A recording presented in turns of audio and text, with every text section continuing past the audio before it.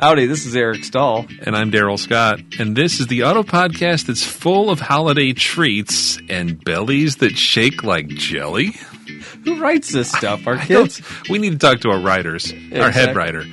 Yeah. On this episode of Throwing Wrenches, another installment of Race Daily Kill, a very special old Hollywood edition.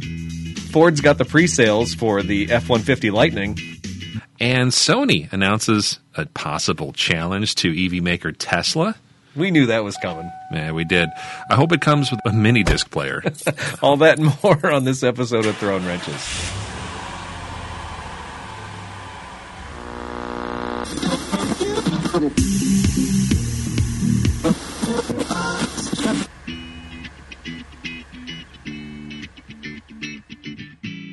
All right. Hey, everybody. Thanks for listening and join the fun of the show. Just make sure you email us at info@throwingwrenches.com. You don't know the joy. It's like Christmas morning when I open my inbox and I see an email from a listener who usually has something snarky to say. But, hey, Eric didn't know that El Dorado was front-wheel drive. Right, exactly. I didn't, That's fine. That's what this is about. Sharing, caring, learning, evolving. You know another way you can share, Daryl? How's that? You can post a review on iTunes. That would be lovely. You know how many reviews we got on iTunes this last 2 weeks, Daryl? How many, Eric? 0.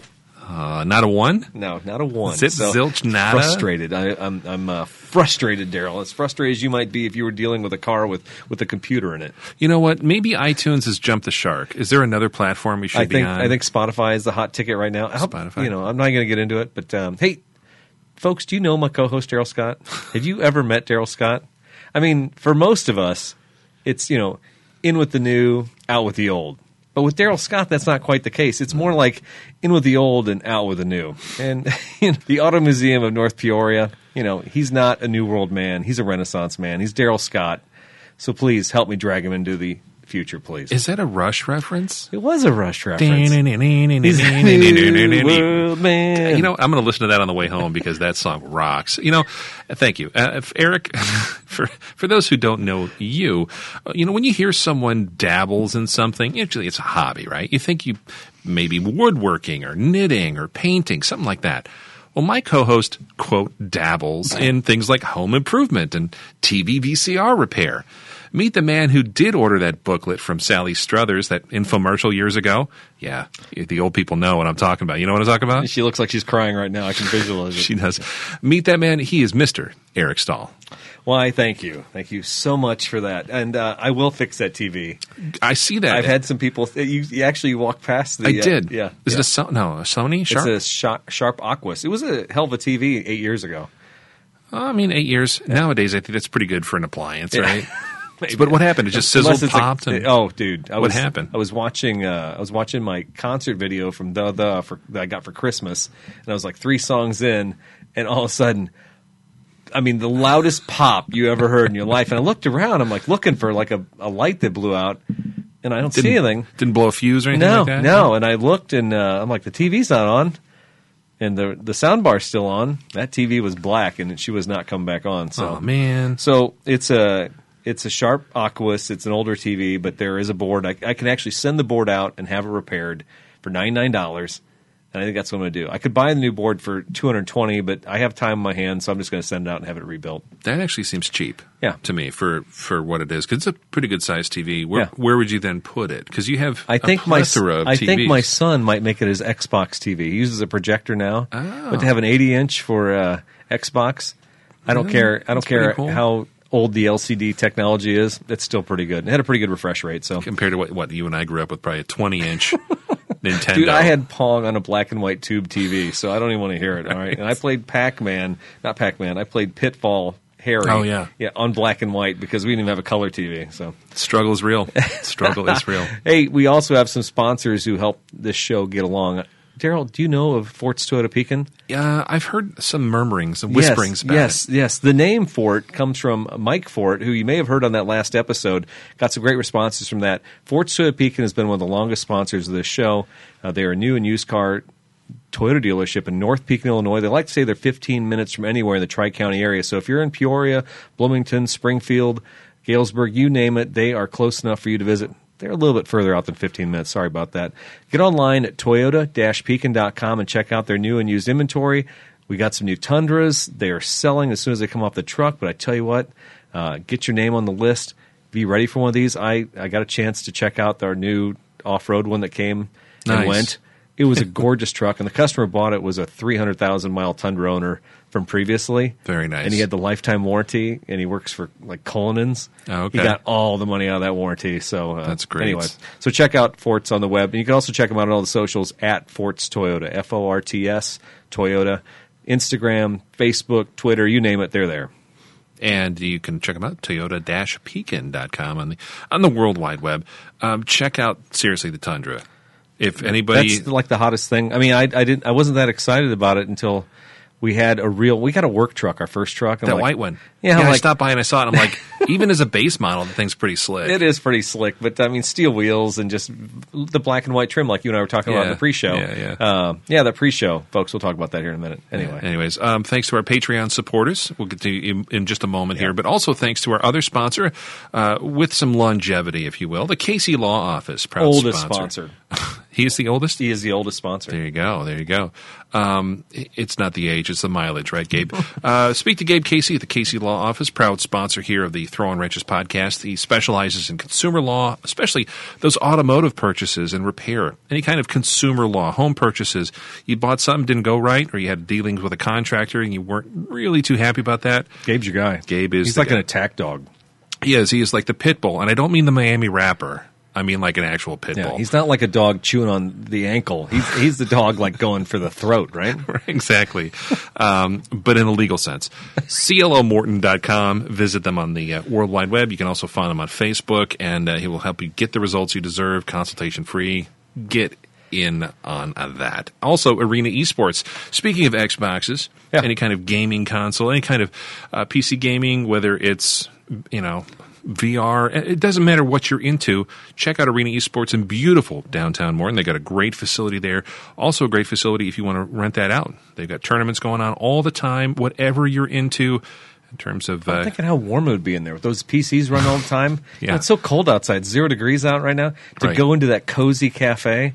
Very, very nice. Your kids after school and they're cold and they're like, Mom, it's I want to do something, but I'm gonna go play out in the snow because I'm a child of the 21st century. Take them to the cyber cafe or the Arena Esports and let them play the video games. That's right. It's good stuff there, and they can learn some valuable skills. So like Shecky Green. That's right. Let them play the video games. The Nickelodeon. Put another nickel in the drum, kids.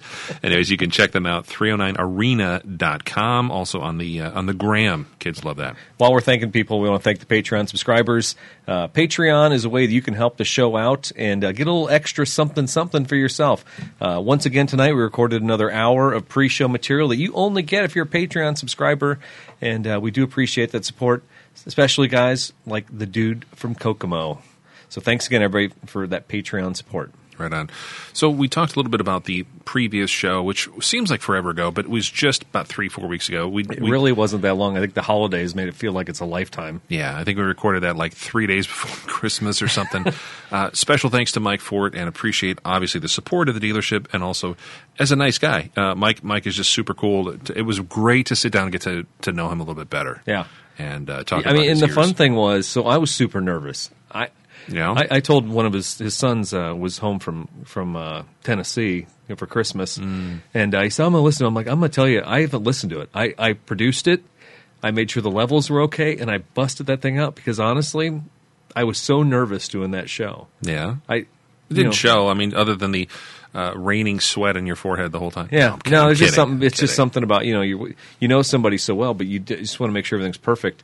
And I knew going into that show what I wanted as far as I wanted to just have casual conversation about Sure. the trucks and the cars, but you dug in and asked some great questions that I probably wouldn't have done when you were asking like the family stuff and all that.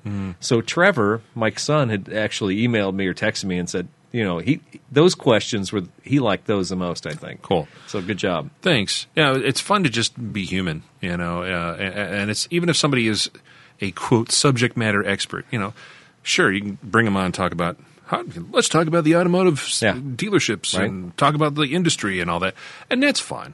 but also on a human level. Like, what do you do when you're not at work? Well, it turns out Mike's like us. He likes playing with cars and doing cool stuff and traveling. I mean, you kind of kindred spirits in that regard. Yeah. You guys put some miles on stuff over the years. I don't think either of us has a fear of getting in the car and driving somewhere. Where is that, California? Yeah, I'll be there 2 days.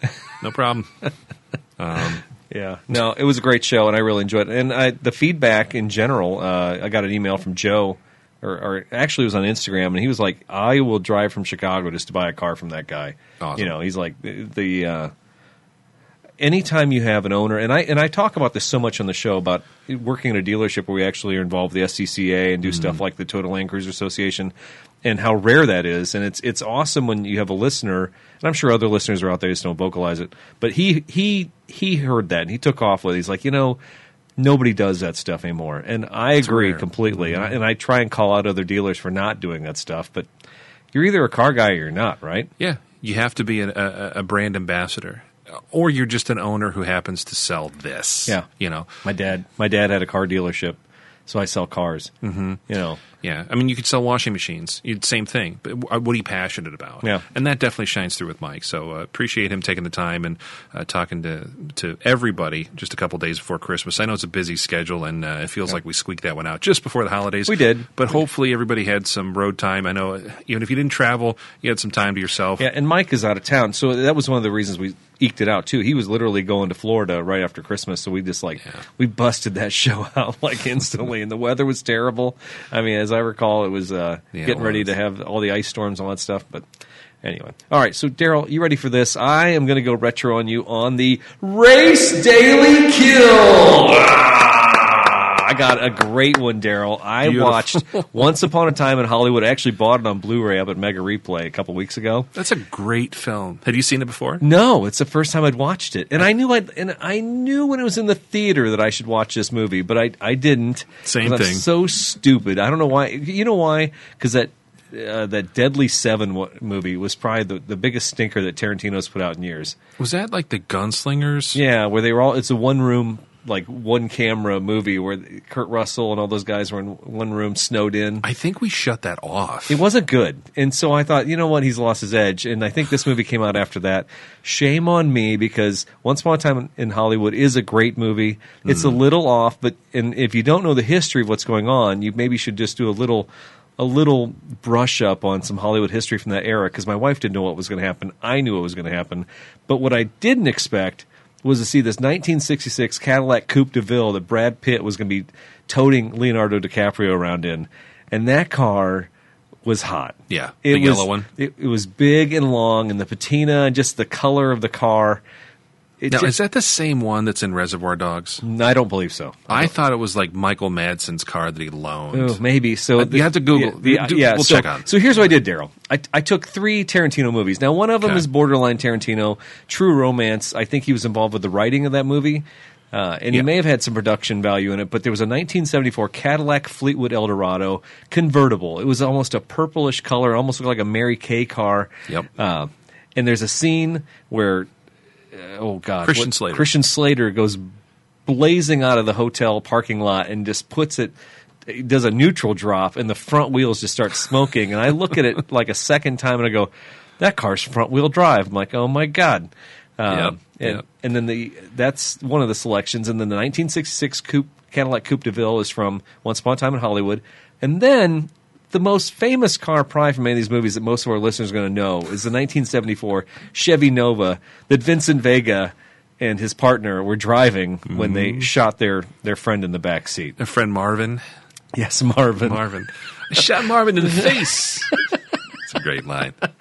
So, Daryl, I propose these 3 classic cars from Quentin Tarantino movies. Wow. Which one would you race? Which one would you daily? And which one would you kill? And I'll let you go first, since I've been doing all the talking here. I will say this is probably the most obscure Race Daily Kill selection, but I appreciate that because you merged both of our loves, weird movies and vehicles. And everybody looks at Tarantino movies differently.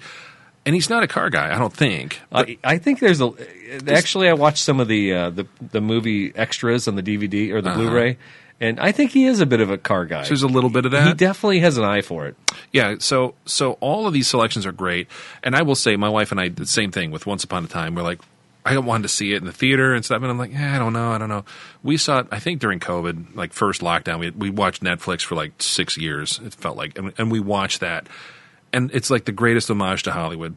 And I love everything about that movie, but I was mesmerized by that caddy. Yes. That Coupe de Ville is just cruising like in front of like Grauman's Theater and all that. Yes. Oh, Even when he pulls into the compound and he pulls it like in the middle, just right up the middle, I'm like, that car's pretty. Yeah. It's a land yacht. It's just framed in every other scene. The thing is in the background. Even the scenes where like DiCaprio's character is like, you just see his driveway of his mansion in the Hollywood Hills, and the Cadillac's taking up most of the thing.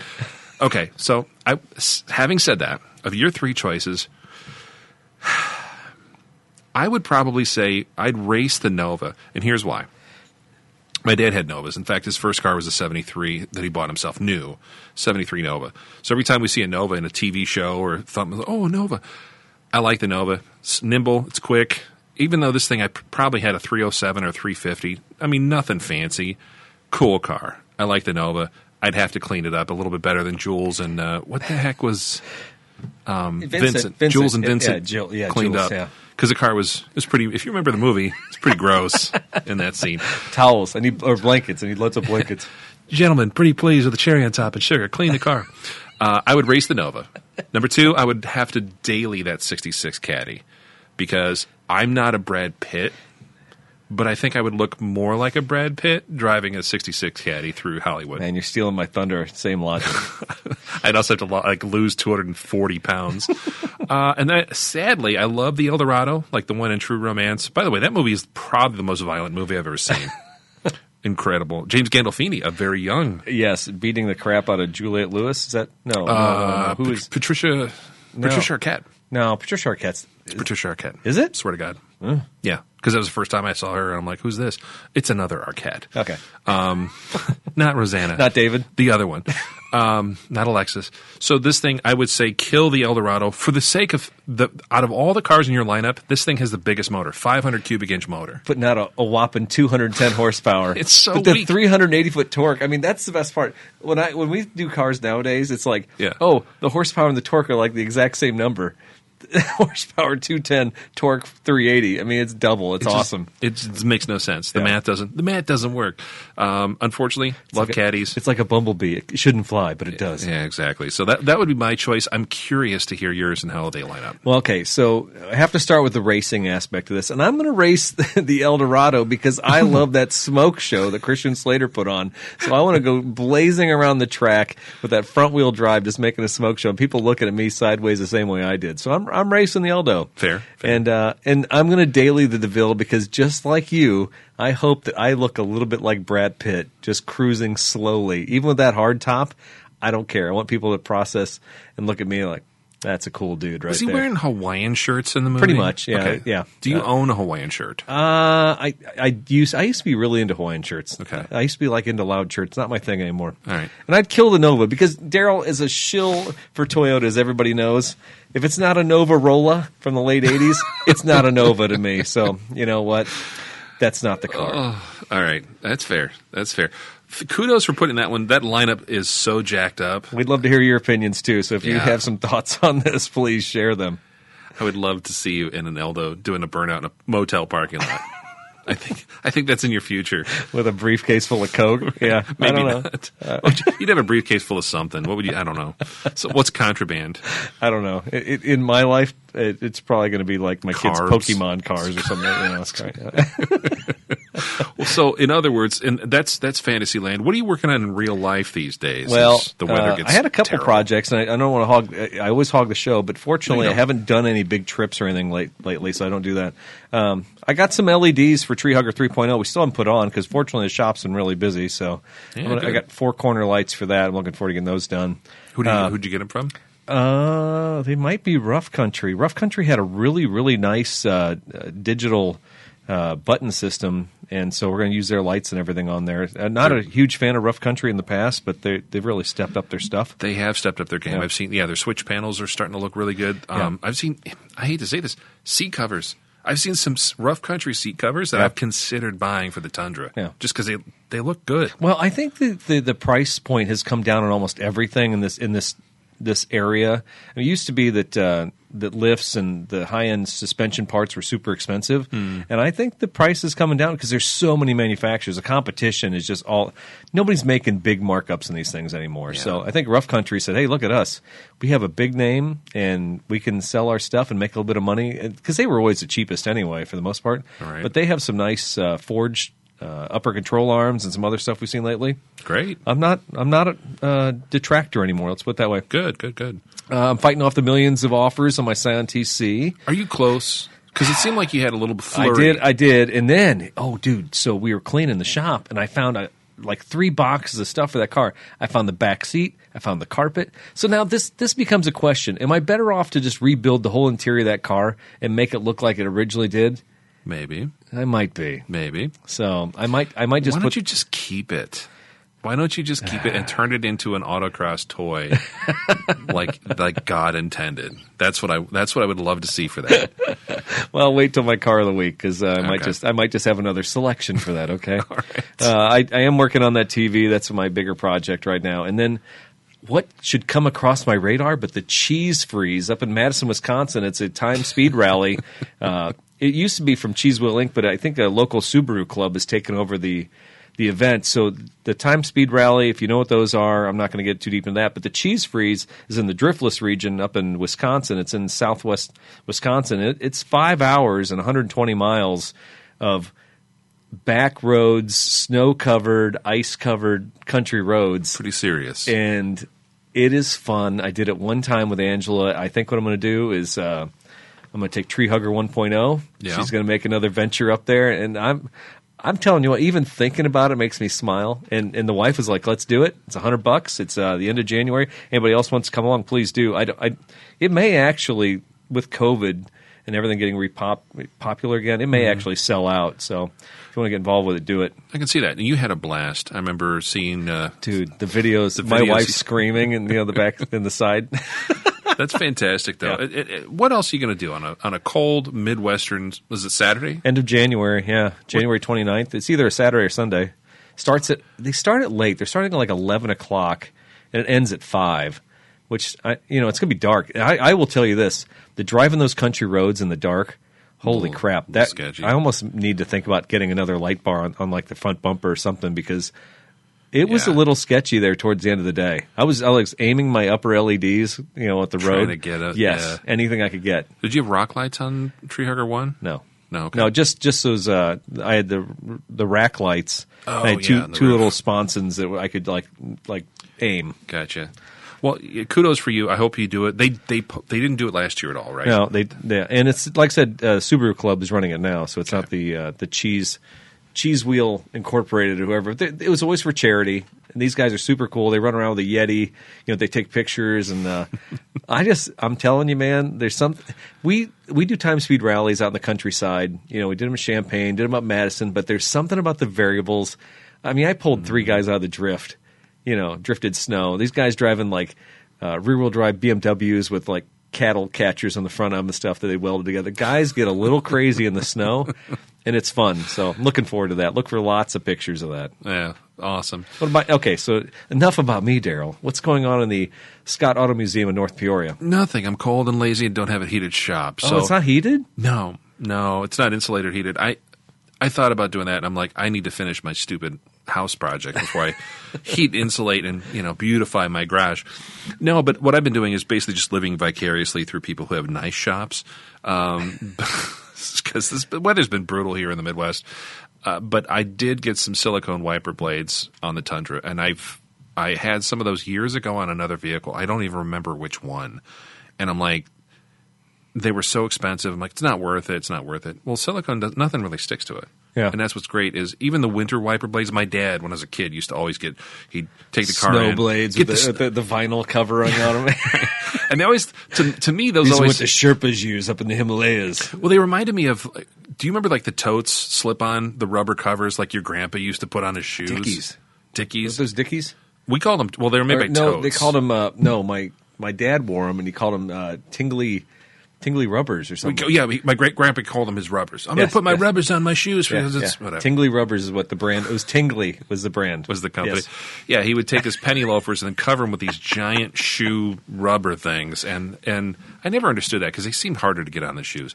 Anyways, my point being, that's what those wipers reminded me of, and I don't see those anymore. They probably are a thing, but whatever.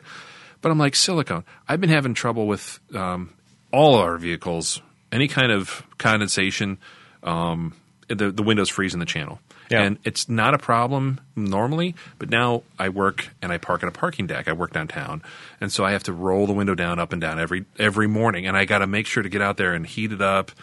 And I've tried the polymer. I've tried. But you all have a this 4-car garage, Daryl. Is there any room in my garage? No, there's no room. Just checked. There's not. So that's my new struggle. So I'm like, I'm going to do the wiper blades. I'm going to put that in silicone. And I found food grade. This sounds weird. I didn't know this was a thing. Food grade silicone spray. Is that Pam? Well, that's what I thought. I'm like, is it like cooking oil? No, it's what they spray like the slicers at the deli. Oh, or okay. any kind of machinery that handles food. They spray with this food grade stuff. Now, should you eat silicone? No. Am I worried about eating silicone? Maybe. Where is this going? But I'm want to hungry. I'll tell you that. I want to be able to spray the channels of all the windows so that Oh, yeah, that's a good idea. this is one of those stupid things nobody talks about. But like in the wintertime, they always say like, make sure you silicone spray all your door seals and stuff. And I'm thinking like the weather stripping. Yeah. Because everybody's had those where the car door freezes Yeah. in an ice storm. That sucks. They don't talk about the windows. And this has only been a thing for me because I don't go to drive-thrus that much, despite my size.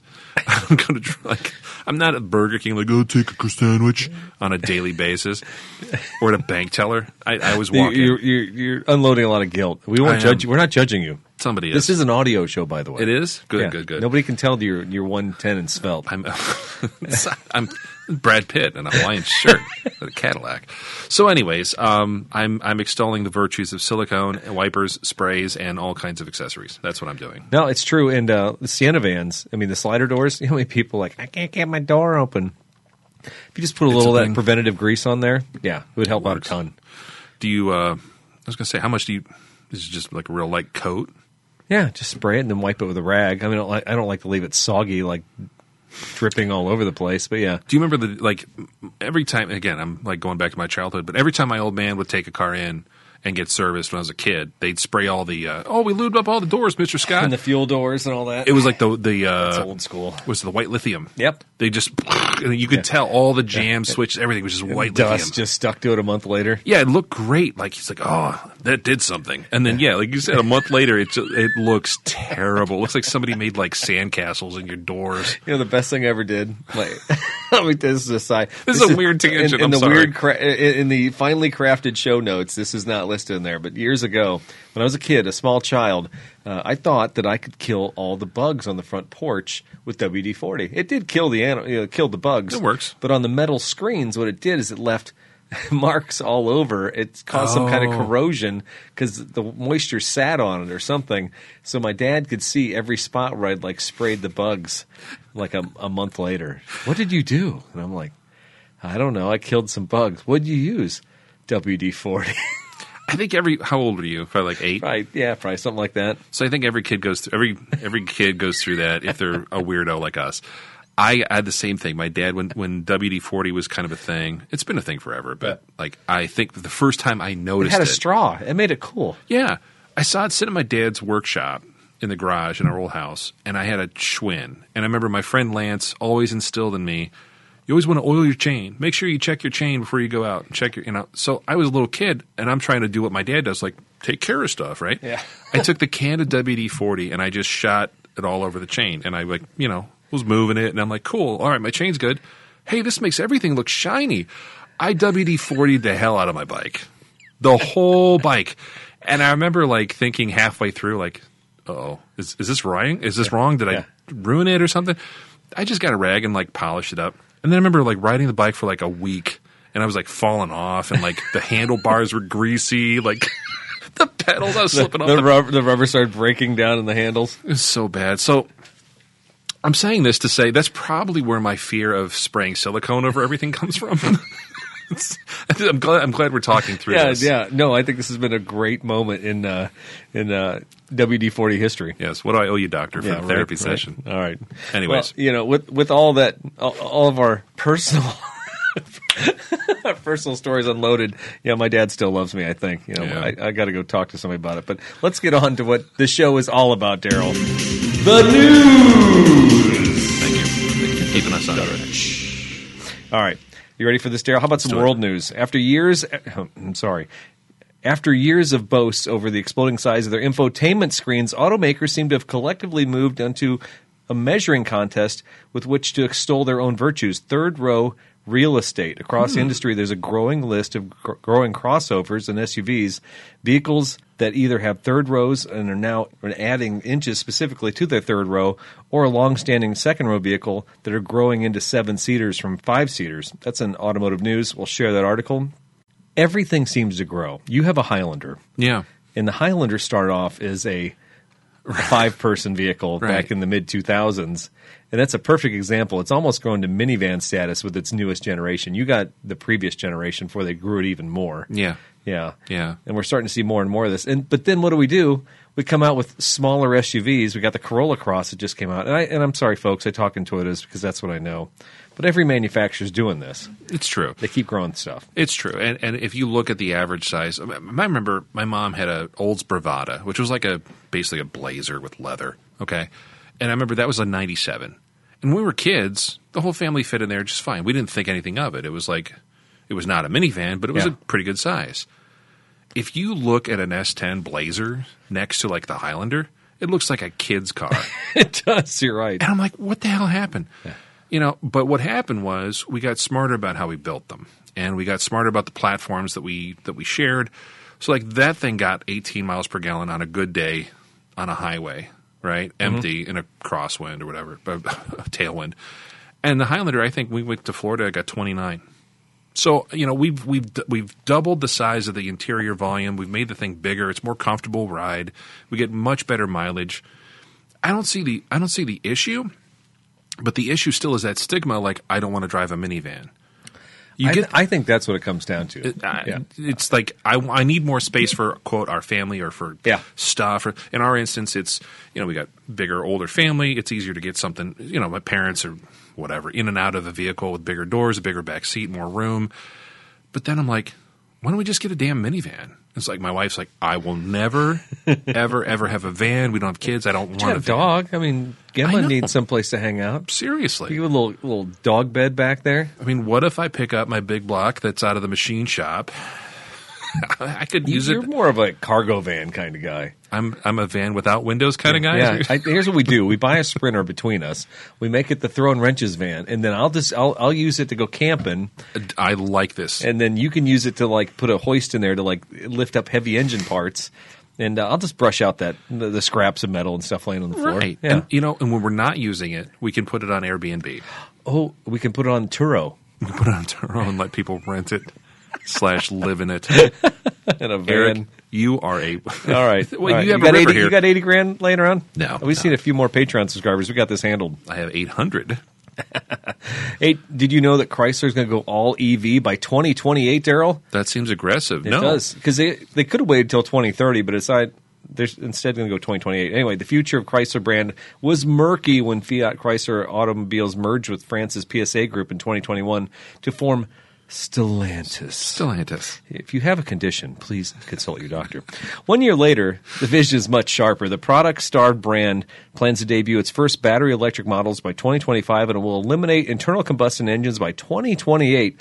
Stellantis is providing a glimpse of the road ahead, an electric crossover concept called the Chrysler Airflow, being revealed Wednesday at CES in Las Vegas. This is from Automotive News. Did you see that reveal, Daryl? I did. So the CES, of course, the Consumer Electronics Show out in Vegas. My friend Alex is out there and was working that event. I saw some pictures of the Airflow. By the way, nice throwback. That's an old... Yeah, I was going to ask you. That name sounds retro. It is. It's it came out in 1930. Don't quote me on this. I think it's 33 or 34 as a... kind of a streamlined, what do you call it? Like a streamlined design that it was unveiled actually at the 1933 Chicago World's Fair. Wow. Beautiful car, unibody. Mike Fort was laughing right now. At that. He's like, oh, he's right. That thing was a beautiful car. You know what happened, though? That didn't get adopted. So they had the regular Chrysler, kind of like Gabe's Chrysler, which was kind of your traditional, for lack of a better phrase, like a Model A looking car. Sure. Big radiator shell, chrome grille, bug eyes, right? The airflow looked like something out of a futuristic movie. Very swoopy, very Art Deco lines, this waterfall grille. It was a very beautiful car. But the people weren't ready for it. Much like Marty McFly's rock and roll, they weren't. Your kids are going to love it. Chuck, listen to this kid. It's your cousin Marvin Berry.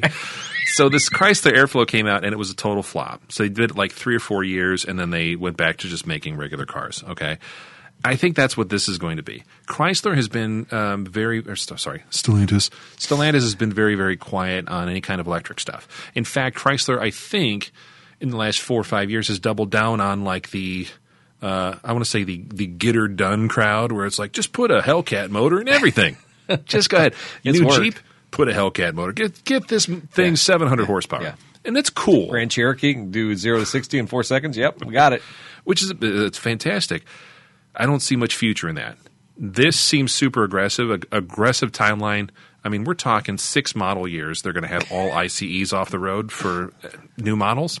Doubtful, because we haven't heard anything. We don't know what's been in R&D, what's been in development. That's, when you put it that way, to think 6 years from now, not going to sell an internal combustion engine, give me a break. No, there's no way. There's no infrastructure. We have no infrastructure. In the next 6 years, you know how many charging stations we have to have?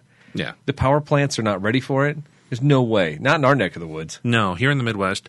Now, again, one of the discussions, I think we were talking in the pre-show, my uncle was asking about Rivians and stuff over Christmas. And he travels. He's on the road. Got a lot of windshield time on the road.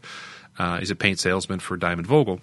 And he's like, I've noticed Tesla charging stations in places I've never noticed before, and a lot of investment in the infrastructure and charging stations. But he goes, again, being, I'm on the road, I don't see that being a viable option. He's like, I need to stop, put gas in the car, and keep going another 200 miles. Yeah.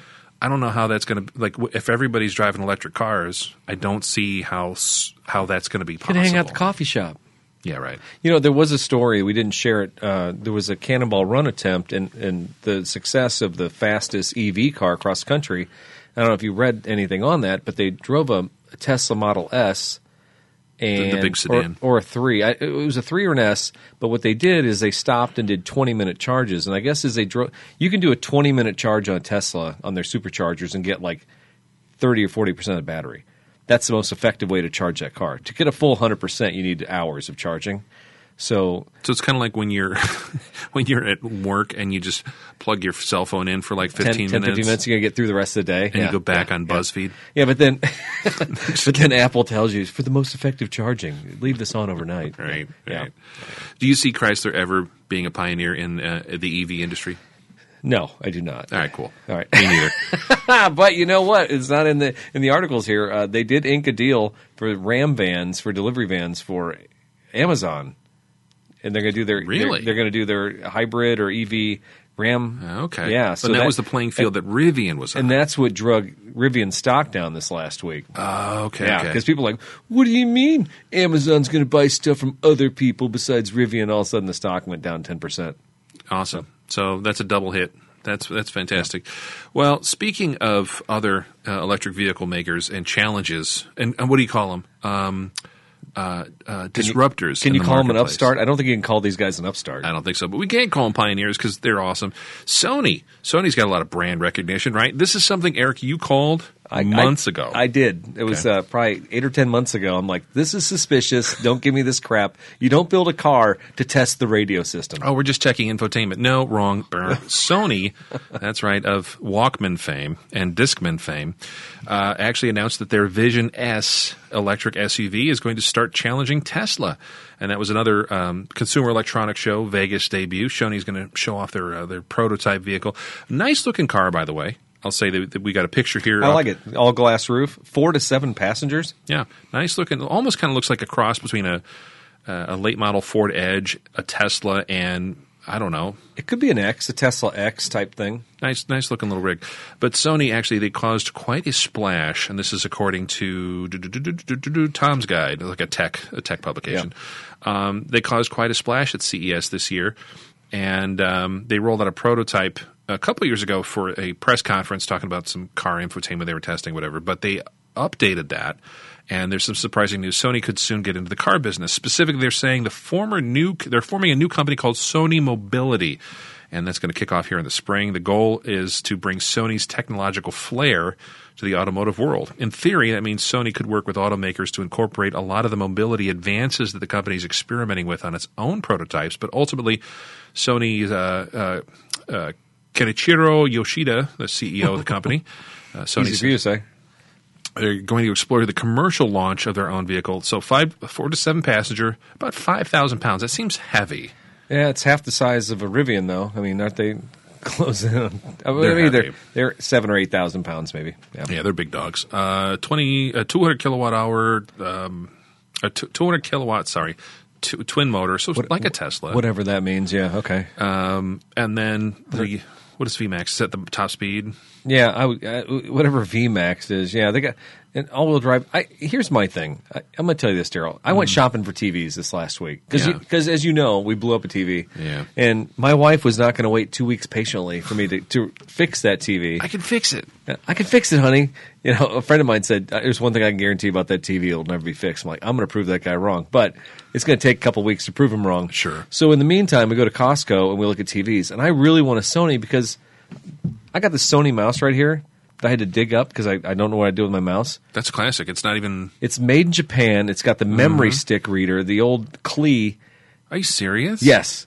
You know why? Because it says made in Japan. This mouse will last forever. It's probably from 2002. As a matter of fact, this laser could probably do damage, retinal damage. Ow. Is that a welder? So when I was out shopping for a TV, I'm like, I want the Sony, the Bravia or whatever they got. I don't even know what they're called anymore. And it was about the same price as the LG. I'm trying to think what the other brand, Samsung. Oh, yeah. But when it came down to it, I bought an LG because the Sony was more expensive and for less technology.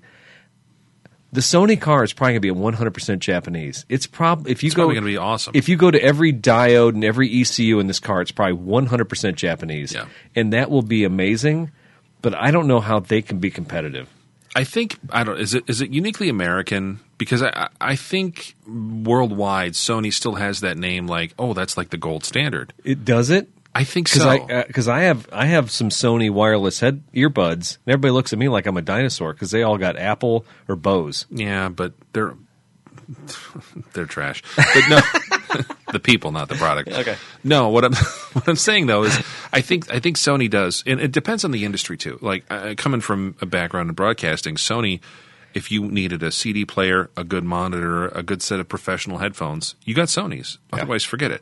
And we had CD players when I worked in radio. We had CD players that were consumer grade that we still ran in a day-to-day operation, and they were 25 years old, and they still worked flawlessly. The only thing we ever had to do was replace the belt that drove the little eject, what we call the elevator, that would move the CD in and out. The only thing on those things that would break would be the belts, rubber. That's it. And you could buy a bag of them for like $20. Yeah. So I don't know. Maybe we're unique. I think in that regard, Sony still has such a presence. Anybody says Sony worldwide, they see the logo, they know what it is. I don't know. I don't see it the way when I was a kid, I saw it with like car radios and I saw it with other technology. Mm-hmm. I think maybe in the rest of the world they might have that. But the Korean brands.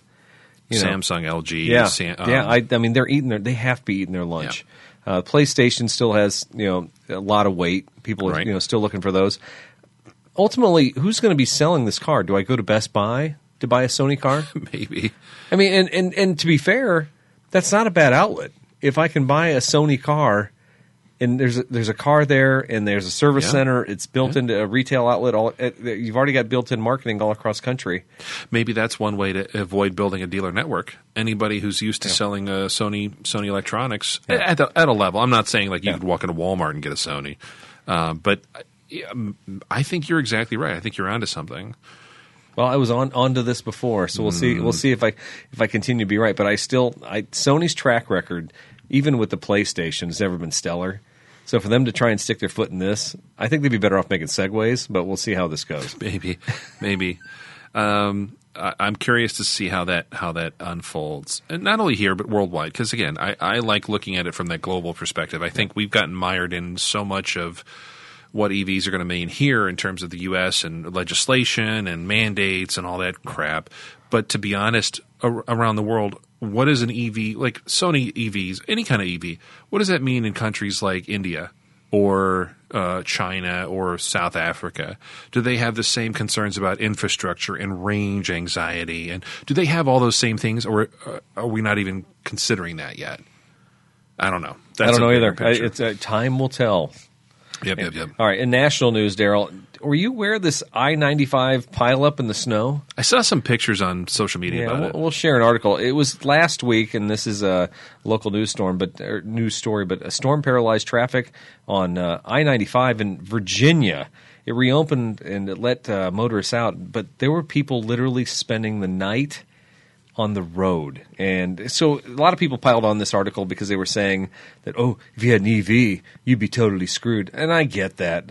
But at the same time, when a freak storm comes up and you're you're in Virginia, for God's sakes. Yeah, of all places. I mean, if I'm in Colorado, if I'm in Wyoming, they block off the road and they say, hey, don't go any further. But at what point, man, you think about road-ready cars. You think about when Mom told you to have the blanket in the back and all that stuff. Yeah. How many people do you think had blankets in the back of these cars? Probably none.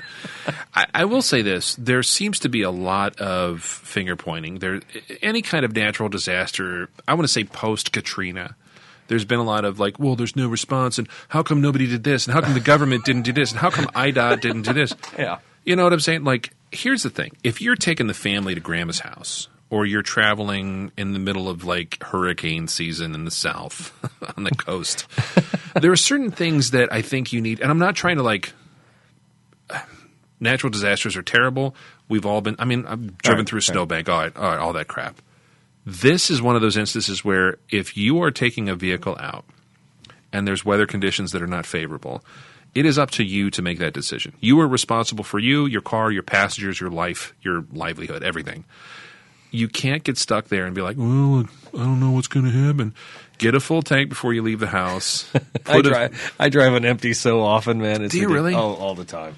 I just filled up the other night because I was down below a half tank. I was starting to get anxiety. Yeah. And I'm like, it's stupid because I got weeks. I'm fine with that. But at the same time, what if? What if I get stuck in a snowbank? Yeah. What if I drive off the road?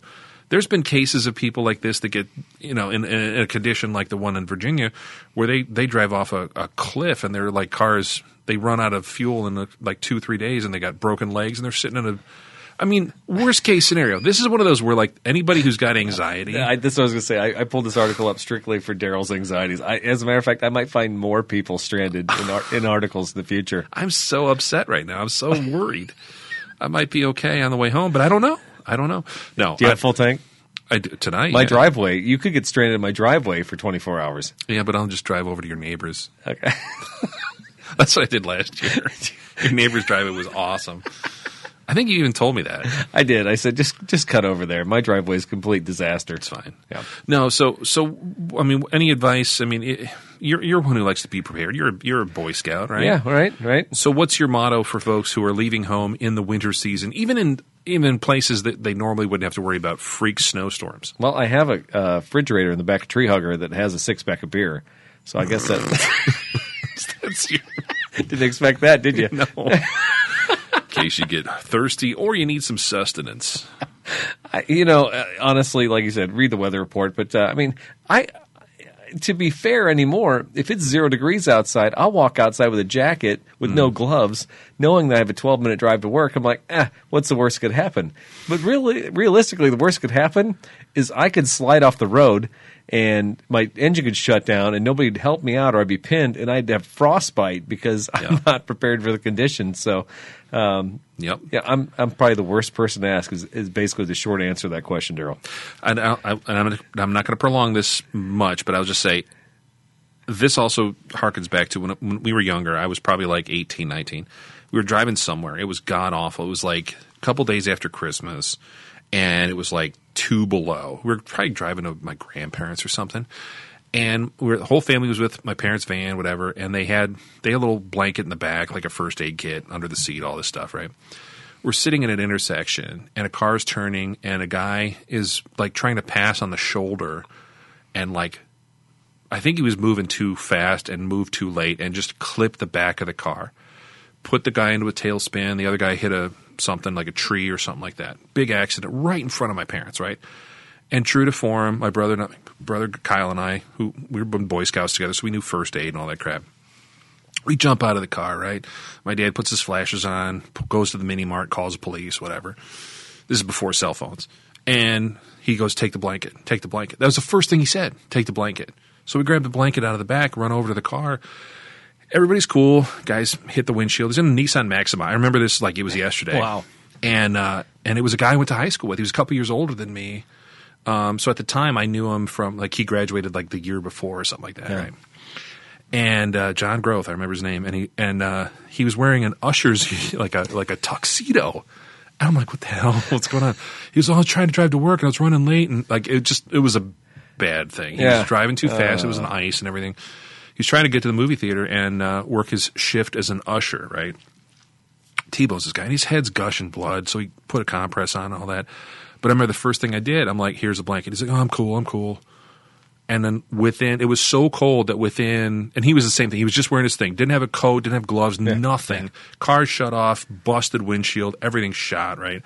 First thing I did was cover the guy with a blanket. And he probably thought, like, what's up with this dude? Like, whatever. Yeah. But after about 5 minutes, he was going into shock, and we couldn't understand him. Yeah.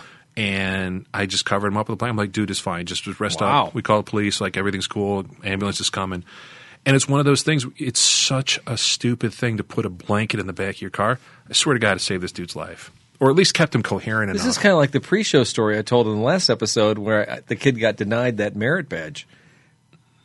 Was that a pre-show? Wasn't that a pre-show? Or was that the regular show where I talked about the Boy Scout who helped the kid who was swimming out at Lake Michigan? I don't remember this. Oh, okay. All right. I'm pretty sure that was pre-show material. Okay. Did you listen to the last pre-show? No. No, I didn't. Am I fired?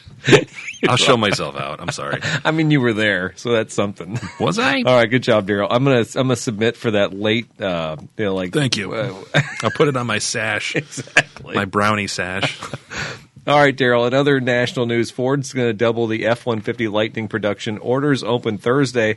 Well, I think that was last Thursday when I did the show notes on this. Did you get yours in? I did. No. Okay. Although, I wish I would have got an order in for the Bronco because I probably could have flipped that sucker, right? Probably put $50,000 on it right now. Anyway, Ford's going to double the production of the F-150 Lightning, and once again, they said the automaker said Tuesday ahead of the first group of reservation holders, they'll be invited to begin placing orders in an electric pickup truck on Thursday. Increasing production will bring the output to 150,000 vehicles per year at the Rouge Electric Vehicle Center in the Blue Oval's hometown. I'm not familiar with the Blue Oval Rouge Electric Center. So it's a historic area where that was one of the early assembly lines for like the Model Ts or Model A's or something like that. Yeah. They have since put in like hundreds of billions of dollars into that factory that they launched in like 2005 or something to make the F-150. Okay. And it's humongous. It's one of the newer ones. It's very, very nice, apparently. That's cool. Well, that's from the Detroit News. We'll share that article. And actually, there was another article. I didn't share it on this, but if you mark up a Ford Lightning, and I think I shared it on our Facebook page, Ford was going to crack down on you. They ding you.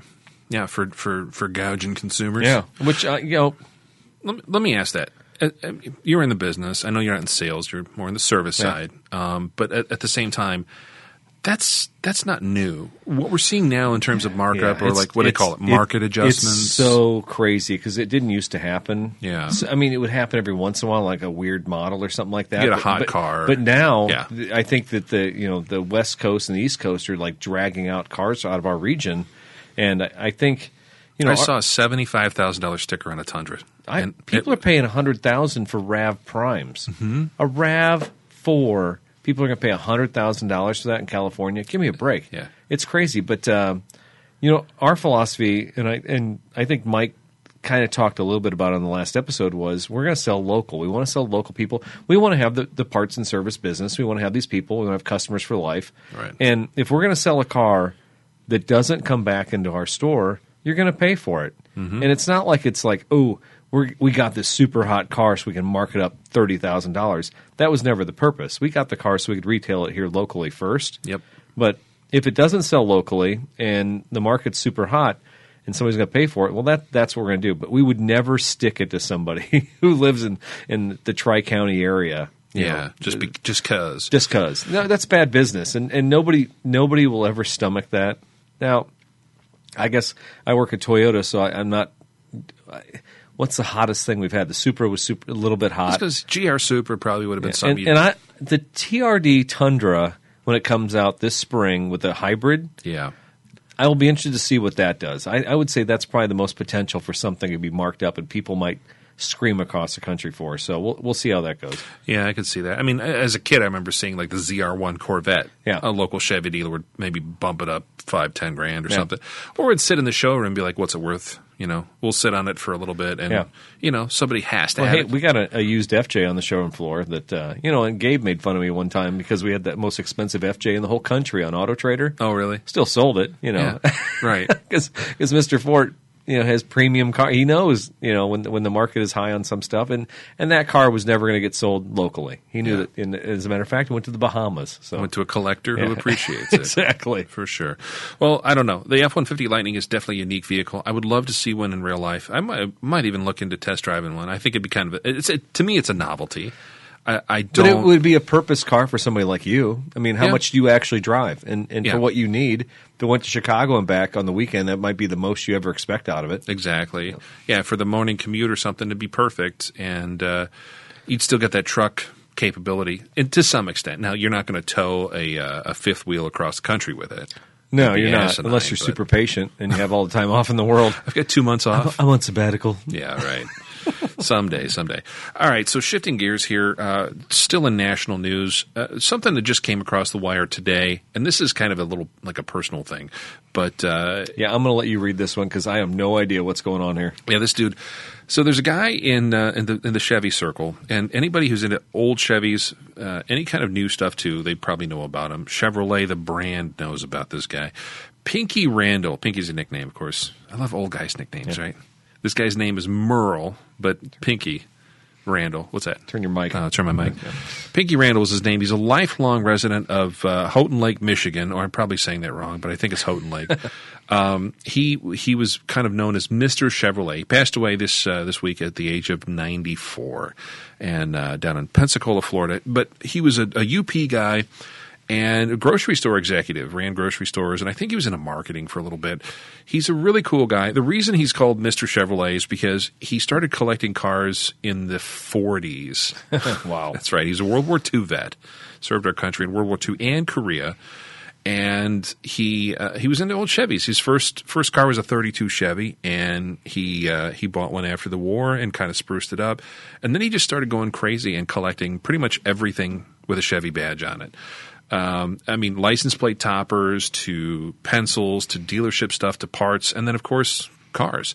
So at one point, he had like 200 cars in his collection. I think he whittled it down to like 40. He's like the Jay Leno of Chevrolets? Very much. And technical guy, too. He knew his history. He knew, he had before Chevrolet became Chevrolet, there was other little ventures, and there was cars called like the Little and the Amboy. There were all kinds of weird stuff. Like I'm talking like 1911 before it all happened. And he had those in his collection. I mean, he was one of those guys. He could tell you everything. I actually got to meet this dude. He passed away. I was just going to ask if you met him. Yeah. Because you are a known Chevy apologist. Yes. He would show up at like the big anniversary meets, like in Springfield. They have big anniversary meets. They have anniversary meets every year, but then every 5 years there's a giant one. And it's like one for the whole country, not a big regional one. So they had one in Springfield in 2001. I think he was there. I met him, I believe he was at the Door County meet, which is close to his stomping ground up in the UP. Okay. You could just take a little ferry boat over from Ludington and go to Door County. And my wife and I drove Oscar, our 47 Chevy up there. Drove it like, Dude, that's awesome. 1,500 miles there and back. Whatever. How long ago was that? A couple of years? 2015. Okay. And you've had Oscar that long? I've had him since 2011, yeah. Wow. And it was great. The car didn't miss a beat. It drove great. But it's an original car, so it's not pretty. And, of course, all his stuff was pristine, totally restored, like high dollar, right? So we were talking. I got to meet him and stuff. And he's like, "Oh, that's a neat old car. I love your old Fleet Line. Blah blah blah. Nice original." He's like, "It'll be nice one day when you restore it." It was one of those like, Hey, screw you, Pinky. yeah.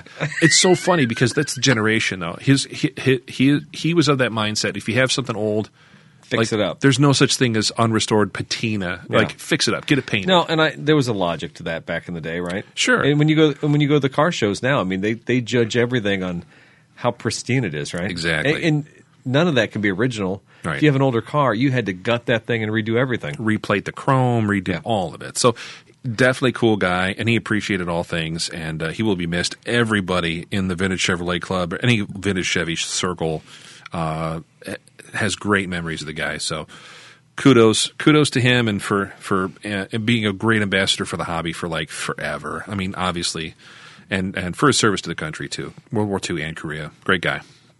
All right. Well, cheers to you, Pinky. Hey, on local news, it can't all be Rivian, folks. It's got to be something about car thefts going on in Peoria. And this is from WMBD News. It's our local CBS affiliate. Peoria's growing car theft problem and how to avoid being a victim. This is by Shad Nam Dinesh, and this is from December 21st. Peoria resident Frederick Leathers, his black Chevy was stolen from his home early Monday morning just off Sterling Avenue. Sterling Avenue stretches all across town, so it's hard to say what part of town that was. But anyway, I came back to pour my coffee, and I was seeing someone pull out of my driveway with my vehicle, he said. Wow. Leathers said he left. He said he's left with feeling stunned and deprived. He bought the car just a year and a half ago. It kind of shocked me because no one ever walks around the neighborhood. Nobody's ever in the neighborhood, Leathers said. Something was taken from me, something that I worked hard to pay for. Auto theft investigator Brian Terry said almost 600 cars have been stolen from Peoria just this year alone, Wow. and that's 250 more than last year. It's completely at random. It could range from anything to a 10 to a 15-year-old car that's left running or a brand-new car that's left running, he said. Terry said it's not an organized group, but some 20-some teenagers who've taught others how to steal cars. He said the teens drive them until they wreck them, often resulting in a totaled vehicle. And guess what? This is exactly what we saw with the Supra last year. So Yeah. still going on, unfortunately. I live in the country, Daryl, Yeah. and I don't worry about this stuff. But is somebody who lives in town, I mean, you got everything under lock and key at the Scott Auto Museum?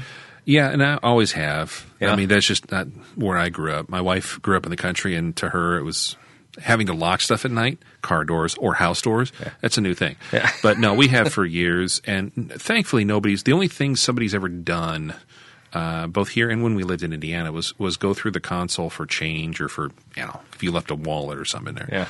Yeah. And thankfully, nothing got damaged. But it was one of those things where you feel violated. I could not imagine what it would be like having your car stolen. And I leave my stuff running. Like I started up in the morning and The let it warm Supra up. was pretty offensive when it happened. I'll be Imagine. honest with you. I was just like, and I hadn't even really become attached to that car, but when it was personal. Yeah, it's like some member of your family.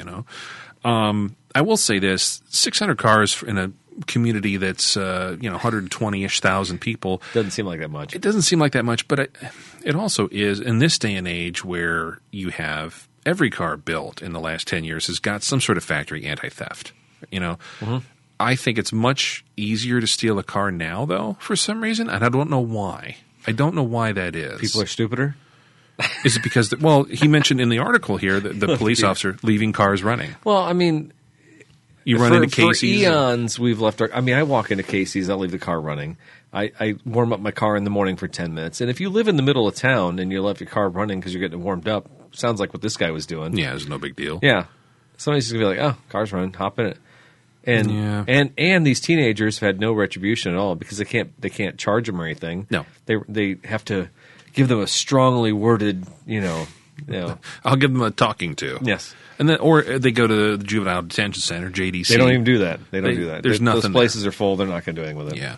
So if you do steal a car, you're probably not going to get anything but a slap on the wrist if you're under 17.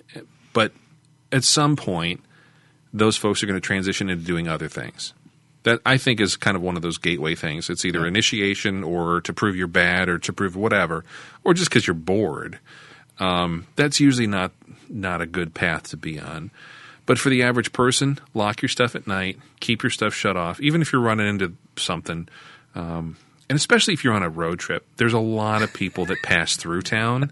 Yeah. And stuff always happens at a gas station, a rest area, a So Walmart parking lot. When you pump gas and you have to go inside, maybe Yeah. go to the bathroom or something like that, do you lock the car? all the time. Okay, I do too. And I always feel like I'm like, ugh. I locked my car. I locked the truck in your driveway. I'm What? like, nobody's going to steal anything here. It's just habit. That's what my mother-in-law does when she comes to my she? house. I'm like, why do you lock your car? She's like, you need the keys to get in my car. I'm like, why do you do that? She goes, that, it's not safe. And I'm like, habit. Yeah. She works in downtown Peoria though, like you. Yeah. So maybe anyone. Yeah, you get used to it. Yeah, Daryl, you ready for this? It's been a long time. It's been at least a couple weeks. Is it that time? It is. He's back. It's time for your moment of Musk. Oh, Elon! Wow. Elon Musk has a brilliant hiring strategy, and he uses two-hand test instead of degrees. Daryl, you aware of this? No. This is according to Inc. magazine, and at Kelly Main, she's one of the writer advisors at Inc. magazine. Elon famously discredits traditional education as means of fielding and finding the top talent, saying that college is basically for, so I gotta say this right, college is basically for fun and not for learning. And while businesses across the nation rely on academic degrees as a tool for finding talent, Musk holds to his conviction that skills matter more than degrees. Number one, first-hand experience. Though there's much debate surrounding the experience versus education, for Musk, it's not simply that experience matters more than education. Rather, experience is a form of education, and in many ways, it's the best education. In fact, a report from the Association of American Colleges and Universities inadvertently proves Musk's theory. Oh, they accidentally agreed with Elon. And that is your moment of Musk. Ooh, he's testing you, Daryl. College is for fun, not for learning. I mean, That's a quote that some of my friends had. They didn't make it through college, by the way. Those same friends. Just observation. I don't know. I mean, we've been dealing a lot lately with the vocational aspects of school. I've had a lot of conversations lately about vocational. So I wonder if Elon is. I would love to have a conversation with him about vocational school and see where he falls on that. Who knows? He might be the next Mike Rowe in disguise. He might be. He just doesn't have that folksy demeanor. No, he definitely doesn't have that. I mean, I've heard stories about him firing people just on a whim, walking through a Tesla dealership and stuff like that. So I can't imagine he's a whole lot of fun as far as determining people's value, going through testing and stuff like that. But I will give him credit. You just don't hire a bunch of people with MBAs and say, okay, you can work for me. Yeah. Maybe. Yeah, that's true. I also like the whole thing about the interview process. Interviews, I feel like the interview process in general needs to change. Yeah. Well, I talked about this in my the last episode. I go out and look at the person's car. When I hire somebody, you can tell.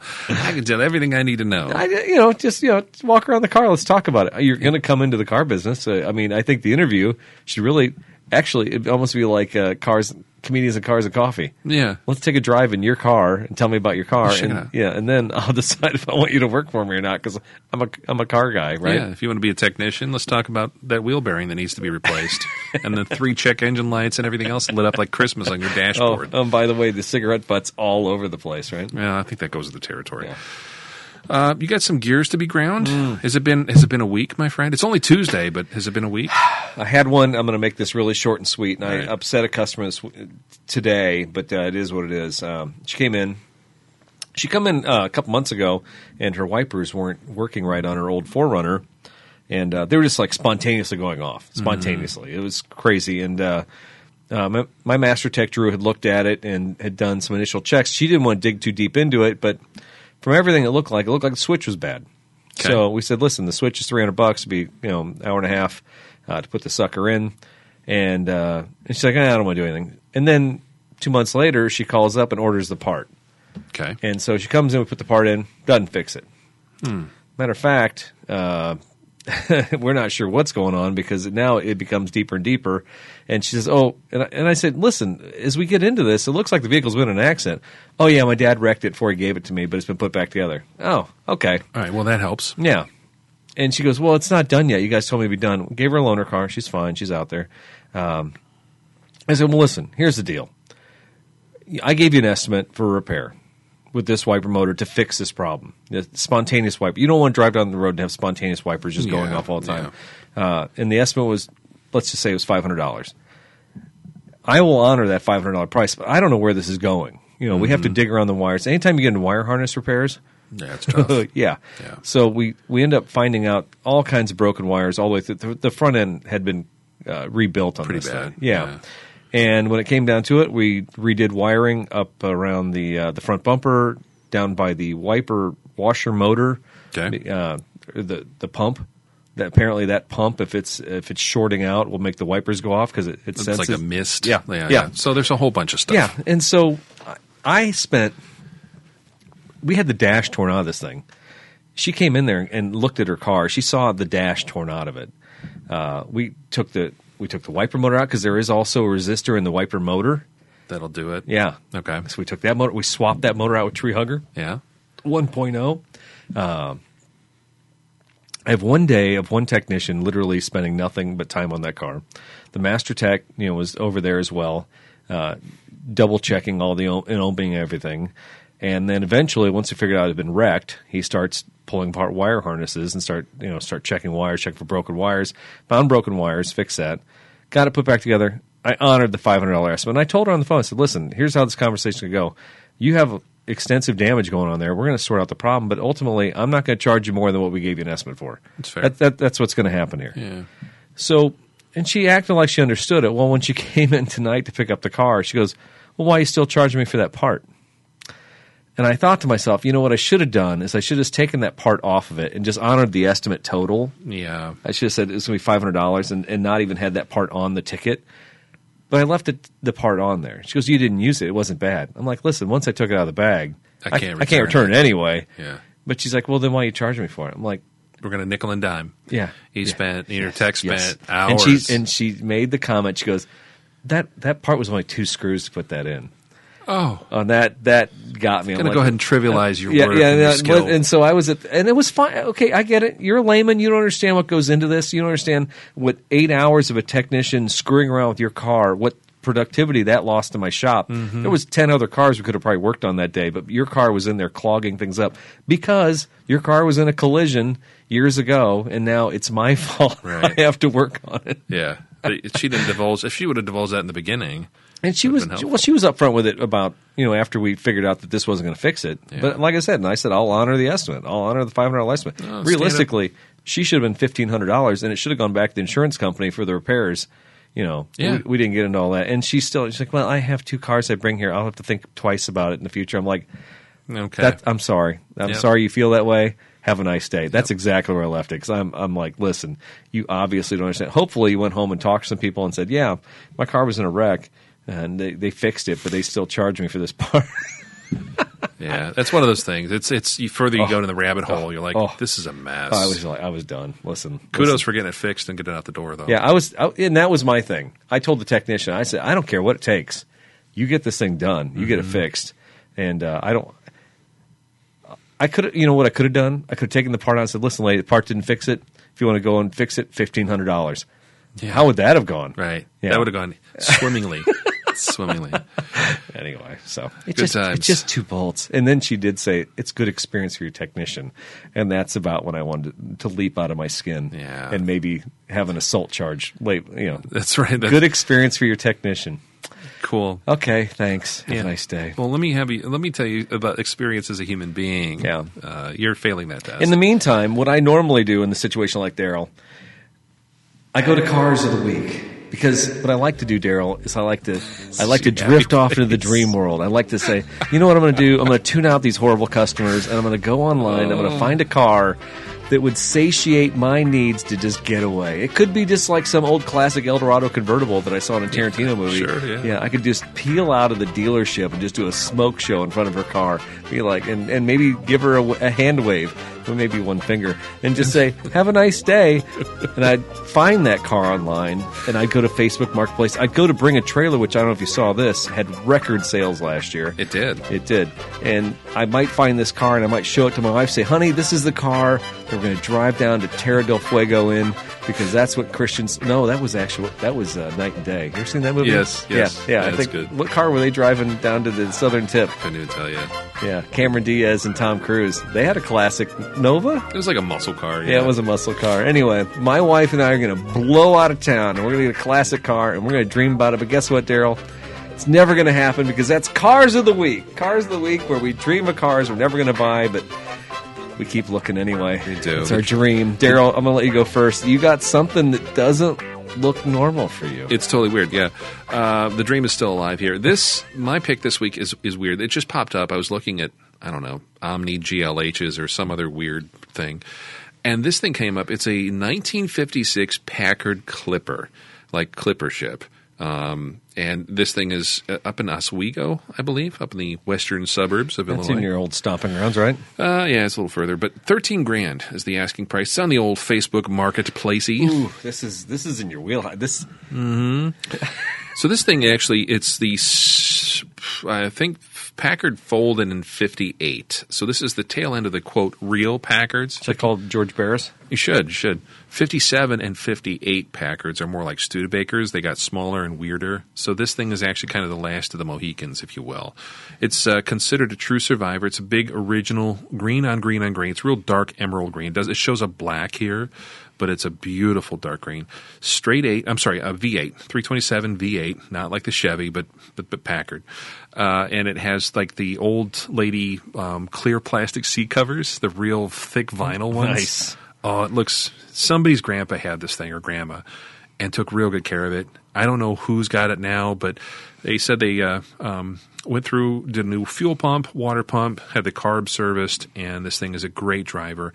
And I believe it. It's a 4-door, so if you like hardtops or convertibles, a little snazzier, this isn't for you. This is for the person who likes the grandpa car. And I would love to give this thing a new home. $13,000 seems like a bargain for something like this. It does, actually. Chrome's all great, glass is great, interior's great. There's one little armrest that had some wear on it, but what's a windshield cost on something like this? At Pilkington, probably, which I think is the only place that you can get glass for these old ones like this. Probably about $1,200. Oh man, maybe more. It's ridiculous.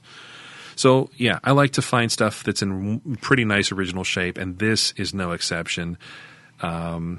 I don't know. So when I first saw it, it looks Italian. I mean, the headlights and that front bumper, and I can't tell the size of the car from the picture, so maybe it is a big body. Yeah, it's a good size. Okay, so yeah. But the lines are gorgeous on it. Yeah, very pretty car. And Russia actually, I believe, is the Chaika limousine, which is the old. If you look at old Cold War, like Khrushchev getting out of a limousine, like going to a summit. They look like these, and that's because the Russians love these cars. They actually took these. Somebody somehow got their hands on a 55 or 6 Packard, and they cloned it, reverse engineered it, and that's what the Chaika limousine is. So it's kind of interesting little piece of history there. But that's my pick. Neat car, and I love the big open mouth on it. It looks like it's a whale just getting ready to grab some krill. Totally does. You went down the other spectrum here. Oh, you got this one. Did you see it? Did you see it? Yes. It popped up. It's local. So, I got so excited. And this actually popped up on my radar earlier this week. And then when I went to Facebook Marketplace again today before the show, it popped up again. I'm like, oh, mamacita. This is a totally hot 2008 Saturn Sky Redline Roadster 2-door. It's $20,000. And I'm scrolling down here because I think it's in Metamora, isn't it? Yeah, it's local. Mm-hmm. I think Steve Brown probably knows this guy because it's a 2008. It's 80,000 miles, manual transmission. It's a cool race car. It's got numbers all over it. It's a Lemons car. But here's what they've done. It's a 2008 Saturn Sky with a Chevy Colorado bed and roof. It was built for endurance racing. It's ran several Lemons races, and no expense was spared in building this car.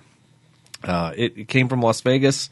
It's got a drivetrain of 22,000 miles on it. It's got an 80K AY6 transmission. See, here's my biggest problem with this car, Daryl.